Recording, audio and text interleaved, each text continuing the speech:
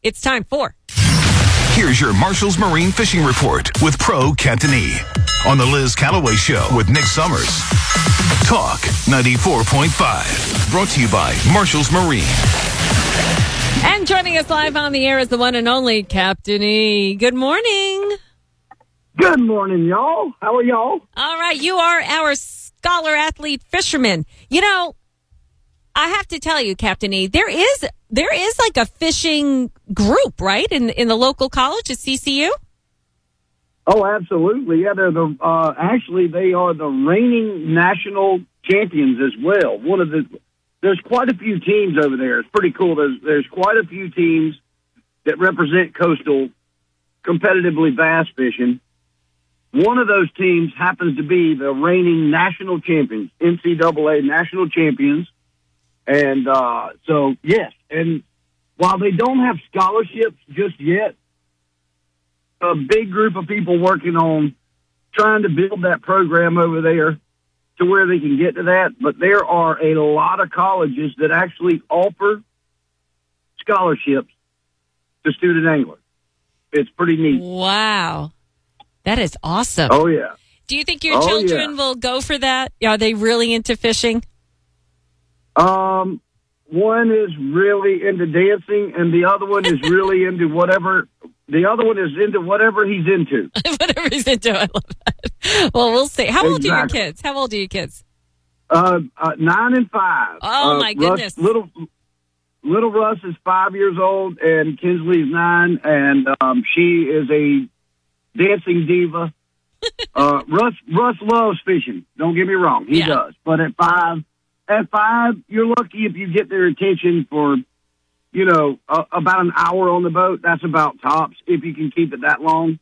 Uh-huh. And if you're not catching fish, you can forget about it. So we bring iPad on the boat. We bring some things if we're going to be out there for a while to keep him busy. But we've been working hard on just letting him cast, letting him do everything, whether it's successful or not. Let him have a role in whatever he does. And that's one thing I would suggest to anybody that's got kids that they want to get out and go fishing. We had an incredible kids fishing rodeo Saturday down in Georgetown County. I think we had over 100 kids, but we had 14 kids caught their very first fish. Wow. With us. Yep. And we had some really big catfish in there. There were I think a lot of people were amazed at the size of fish that we had stocked in there. Of course, they stocked it on Thursday afternoon, and it was great. But let your kids do as much as they want to try, or keep them involved. Don't the one thing with little Russ is I could tell when he was just turning 4 that he really wanted to be the one casting the rod. He didn't want Daddy casting it for him. He was very, he wanted to have his hands in. So I let him. And, you get him a little Zebco reel and let them use that. It doesn't get backlash as much. It will, but it doesn't do it much. And it keeps them involved. And I think that's the key. Just keeping them involved and let them control how much and how passionate they become with the sport of fishing. And my daughter, if I was to ask any of her cousins or any of her friends that are her age or a little bit older to go fishing, she would want to jump on the boat immediately. But if I just said, Kinsley, do you want to go fishing? She would say, nope. And she was my fishing partner. Trust me, back when COVID first started, she spent more time on the boat or in the classroom, as we would call it when we were out of school. She would spend more time on the boat with me than she did anywhere else. So I know she's into dance, and I know that's where her mind is, and I'm just going to let her do her thing. She loves it. She enjoys it. She's good at it. And I'm not going to push it on her. I'm going to let her. No, that never works out. It doesn't. No. It doesn't at all. And I was just listening about your Javier's grandson or your grandson. Yeah. And wow, and Nick, you said it right. How about all the rest of those grandkids? What about them? Oh, man. I know. We're just so proud of him. It's just really incredible. But, Captain E, I was thinking about all the things that fishing probably teaches you about life. And you've been doing it your whole life, and you're very passionate about it. What do you think it teaches people? Well, there's so many different things. First and foremost, it teaches you respect for the resources. I think it's first and foremost. The fact that you can, I preach this all the time. The fact that you can harvest a fish doesn't always mean that you should harvest that fish. The way you handle fish, the way you put them back in, I'll be honest, my kids love to play with bait. They torture it. They torture bait. They do. But they have fun and they're learning, so I let them do it. But the other thing is honesty. I'll tell you, tournament fishing, if anybody follows the news, and I'm sure maybe y'all have heard about it, I don't know if you heard about the walleye tournament fishermen that were caught cheating. Yeah. We talked about it. All right. Okay, I figured you did. And did you hear last week that they were actually sentenced to jail time? Really? Yes, they Wow. were. They were actually sentenced to jail time. They went back for another hearing, and they were sentenced to jail time. Is that fraud, or was it fraud? Stealing? Fraud. Yeah, fraud, and there was something else, and I can't remember exactly. But they, tournament fishing, and not every fisherman is going to get into tournament fishing, but tournament fishing, you get plenty of opportunities to do the right thing and do the wrong thing, and I think doing the right thing obviously always is going to prevail, and you do learn that as well. But you learn so many other things. How about knot tying? Little Russ, my 5-year-old, is all about tying a uni knot, which he has recently learned, and it's a real simple knot. It's a fishing knot. It's a real easy fishing knot, and he is all about it. And we learned it with a rope. We practiced with a rope before we went to the fishing string, before we went to fishing line. But there's so much. And the one thing I did want to talk about this week is, how about reading the weather? I had friends come down last week or last weekend, and they were complaining about the weather being wrong. The weather forecast was wrong. And I said, well, what did you look at for the weather? Well, we looked at ABC or whatever. We looked at a local TV station and saw it was sunny and blah, blah. I was like, sunny don't always mean that it's going to be nice. Just like this week, it's a beautiful week in my eyes. I mean, mid-70s, comfortable. But unfortunately, the winds are blowing 15 to 20 out of the northeast every single day. And then you mentioned Friday and Saturday, are going to be barely touching 70. It's a cold front. And when a cold front comes through, that normally means wind.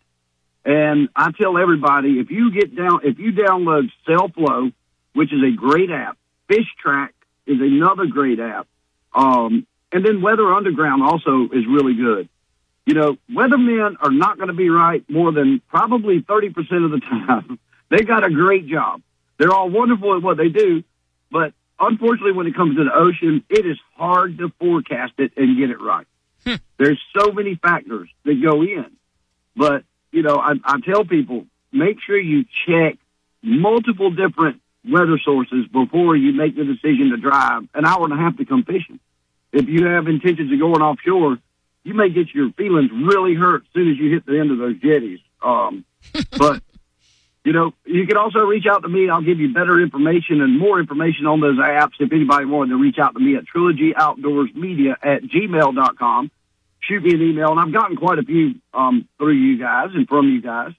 But those weather apps can save you a lot of time and heartache and frustration when you get stuck fishing in the inlet and came down with plans of going offshore, Yeah, absolutely. If you have any questions about Captain E, speaking of questions, you can text us on the PCRX Mobile Outfitters text line.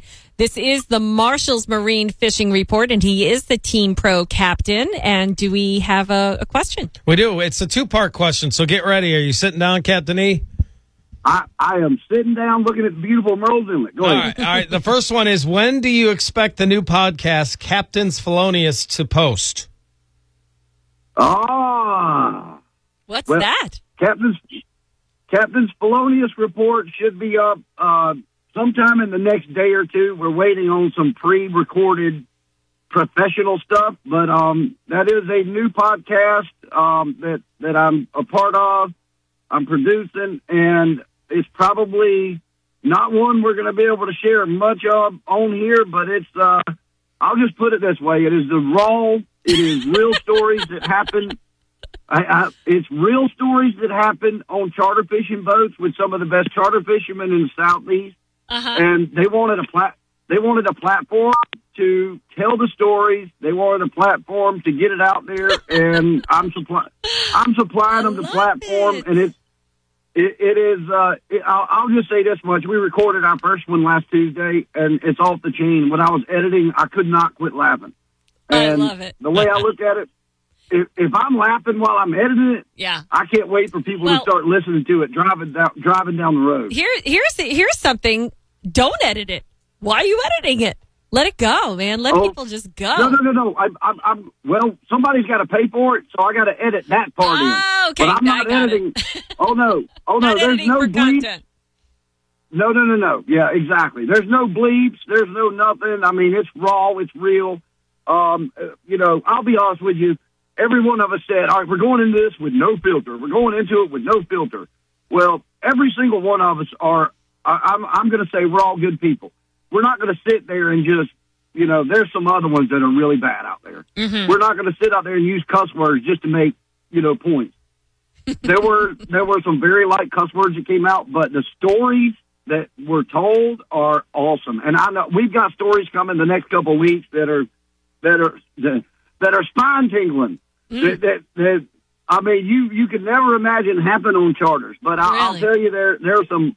Yep, and I don't want to mention names that some involved because they're pretty big celebrities. But oh boy, it's amazing how many celebrities come to Murrells Inlet and the Grand Strand to go fishing on charters. Oh wow.